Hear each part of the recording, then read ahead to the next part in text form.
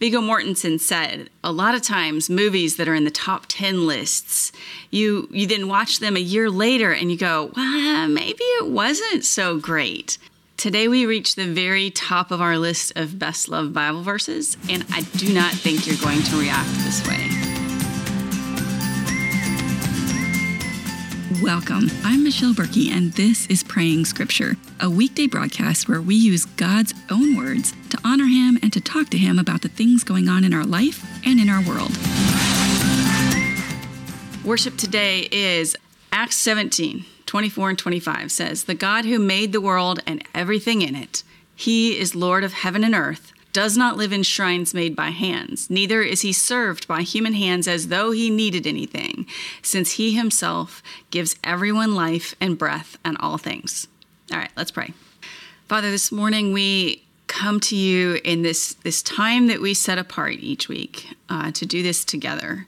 And we acknowledge you as the one who is Lord of heaven and earth, the one who made the world and everything in it. From the mosquitoes to the whales, from the ocean floor to the top of the Himalayas, you made every single thing that is in this world. And you don't live in idols that people cast or in shrines made by human hands. You don't. You're not served by us as if you need us to do that, because you don't need us to do anything. You are fully complete in yourself, and you are able to do anything that you desire. But we are here, and we can serve you, even though need and relationship are two different kinds of relationships, different kinds of interaction that we can expect to have. You don't need to be served by human hands like you need something, but you want to be loved and to be reverenced in a relationship. And I'm grateful for that today. I'm grateful that it's not that you need me to serve you. It's that you love me and want me to love you in return. You give everything, everyone we've ever met, everyone who has ever lived, every creature, bird, fish, you give everything and everyone life and breath and all things. Everything that we have comes from your hand, and we honor you as provider this morning, as creator, and as sustainer of this world that we live in. As we come to this place and we think about how amazing you are and all of the things that you have physically given us in this world, we're grateful. I ask that as we walk into this prayer time together, that you would guide and direct it, that whatever is supposed to be said that you need communicated in this time, that is communicated. I pray that I would be listening and obedient to the direction that you wanted this to take. And I guess I just give it to you. It's your time today. Let's walk through some scripture together and help us to honor you appropriately in those prayers. In Jesus' name, amen. All right. I cheated a little bit, I guess I have to admit. I added a few verses to fill out a passage more fully. But aside from that, these are the 4 most read passages in the whole Bible, according to Bible Gateway, at least at the time of publication of their list. It would be interesting to know if over time, and not just like weeks or years, but like even over centuries, if this list would change, if these have always been the most favorite one. I mean, certainly they couldn't always be read on an app or internet, but if they'd always been the most loved, or if those change over time according to what our kind of life situation sort of is.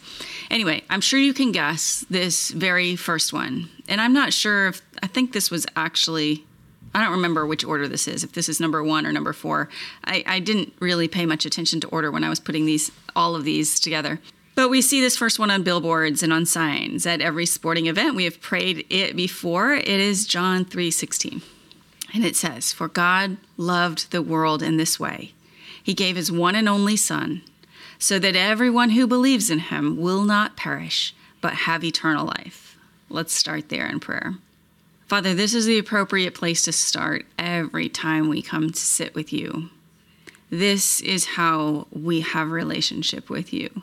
You loved us so much that you sent your only Son, your one and only Son, so that whoever believes in him will not die, but have eternal life with you, eternal relationship with you. And I'm grateful for that obedience of Jesus today, for the sacrifice of Jesus today. I was working on next week's resurrection verses, and I am grateful for his just that process, that resurrection that gives us eternal life, a living Savior.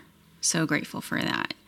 So grateful that you showed your love for us in that, not by, even though we wish you would lavish gifts on us, most people wish. I'm grateful that you chose instead to love us sacrificially instead of at some surface level, that you truly desire to be with us always. Amen.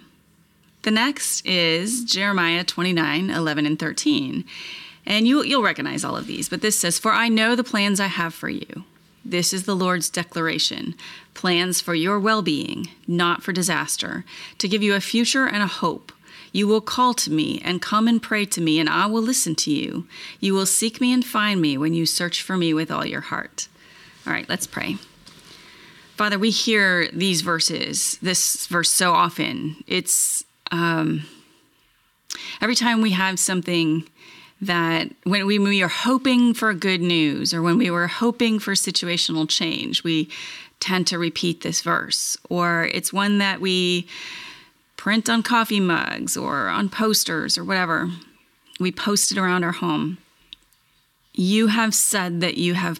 let me finish that thought. I got distracted. I think we use it wrong often. I think this verse is taken in the wrong context. And I pray that as we think about it today, that you would lead us down the right paths, that you would reveal to us, Spirit, the teaching that you have for us in this verse today. You know the plans you have for us, which means you have plans for each of us. Now, you say, this was your declaration, Father, that these are plans for our well-being, not for our disaster, to give us a future and a hope. Now, when we hear that, we think good stuff in life. We think a new job or a new relationship, or our well-being feels to us like our immediate physical, emotional, financial well-being, that those are the plans you have for us. And maybe they include that. But I cannot help but believe that when you tell us we have a future and a hope, it's not necessarily to make us comfortable and at ease. Our future and our hope are guaranteed by Christ. You loved us so much that you had eternal plans for us to be in relationship with you. And we tend to forget this next few verses when we want to say that you have plans for our good well-being, for our well-being. We need to call on you to come and pray to you, and you will listen to us. When we seek you, we will find you when we search for you with our whole hearts. So help us remember that these are connected ideas. When we search for you, we will find you when we search for you with our whole heart. Help us to do that. Help us learn to take one step today. Show us the step that you want us to take today that helps us search for you with our whole hearts. Whether that is turning over all of the parts of our hearts to you, whether that is active searching or seeking, help us to know what that should look like in our lives. But help us learn to put this verse into play before we expect the results from the previous verse. Help us to learn to call to you, come and pray to you. Help us to hear you and know that you will listen to us. Help us to learn to seek you with our whole heart, because we know you have declared that you will be found. And simply by that being true, you offer us a future and a hope. Thank you for that. Amen. All right, friends, we have two more. Romans 8:28 says, "We know that all things work together for the good of those who love God, who are called according to his purpose." Similar vein as the last verse. I have that reaction to this verse too. Father, when things go wrong, we like to bring this verse up and recognize that all things work together for good. And that's helpful for us. It's helpful for us to know when things are going poorly, when we're scared, when something has gone wrong, when there's a crisis, that you have the power to make something good out of what feels so bad. That's comforting to us. And I thank you for that knowledge and understanding, because it is the truth. You have the power and the ability to work all things together, all the good and bad things that happen to us, circumstances, for the good of your people. Now, the good of your people may be where we interpret the good of your people differently than you interpret the good of your people.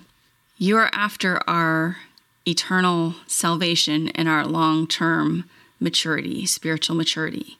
You want to grow us in Christ-likeness. That is the good of those who love you. Certainly, sometimes you want to prosper us. But I think that we tend to think about this verse in terms of, you'll make this work out for my benefit. You will, but it may not be the benefit that we have in mind. And I pray that when we think about this verse, we think rightly about it. I pray that when we use it for comfort, that we are reminded of how powerful a God you are, and that you can make all things good in your time. I pray that we would be comforted by the knowledge of who you are and what you can do and how much you care for us, more than thinking about the good that can come. I pray that you would do these things, that you would put in action those things that will make everything that's going on in our lives work together for the good of your people, whether that's for our own good or the good of someone else. I pray that you would continue to do that in my life and in the lives of those listening. Amen. And lastly, Philippians 4:13, "I am able to do all things through him who strengthens me." Wow, I just keep having the same commentary for these. That this also, I think, is invoked when we want to go out and accomplish something. But let's pray. Father, these words seem so simple. I am able to do all things through him who strengthens me. I'm able to do all the hard things that you ask. I'm able to walk through any circumstance. I'm able to deal with any relationship. I'm able to deal with any crisis through you. You give us the strength, the wisdom, the courage to respond to all of the big and small things in our lives. We should be living every moment through you who strengthens us, relying on your strength, not our own. We are able to do all the things that you ask of us, all the things that walk through all the circumstances that we're in, and deal with anything else that comes along. Think about an unknown future because you are with us. We can do that in your strength and not our own. Our own runs out. Yours is there always. There's always more when it comes to your strength, your provision, and your guidance, and our ability to walk through circumstances with you. We can come to the end of our own strength. We will never come to the end of yours. Maybe that was the right way to say it. The way I intended to anyway. Father, I thank you so much for these verses that speak to our universal humanity over the ages so deeply. And I'm so grateful that we have this in writing, that where I live, I have access to your words, that with even now, it used to be I had 6 Bibles sitting around my house. Now I have your word available on my phone, on my computer, on my laptop, on my tablet. Like anywhere I turn digitally, I have access to your word. And I'm so grateful for that not everyone has that today, and certainly they did not have that in the past. And I'm grateful that I live in a time and a place where we can access these words and chew on them in this way is what I want to say. I'm not sure that's the prettiest terminology, but that we can sit with them and meditate on them and let them sink into our heart in this way. Grateful for the opportunity to do this with these friends that meet me each week, and that we have the freedom and the technology available to reach out over the miles and pray together. Amen. All right. Thanks so much for joining me, friends. I so appreciate you being here with me. Next week is Holy Week, and we will pray through some verses about Jesus's last week on earth. And so that will be Monday at 10 a.m. Central. If you're joining us on the podcast, thank you for joining me there. I'm so appreciative that you listen in that format. Praying Scripture is brought to you by Grace on the Gravel Road, and my heart is, as we do this together, that we will grow in our prayer lives, that God will use this time to direct your heart as He directs mine, that He'll answer these prayers in amazing ways, but most of all, I want you to fall deeper in love with the God who gave us these words. Amen.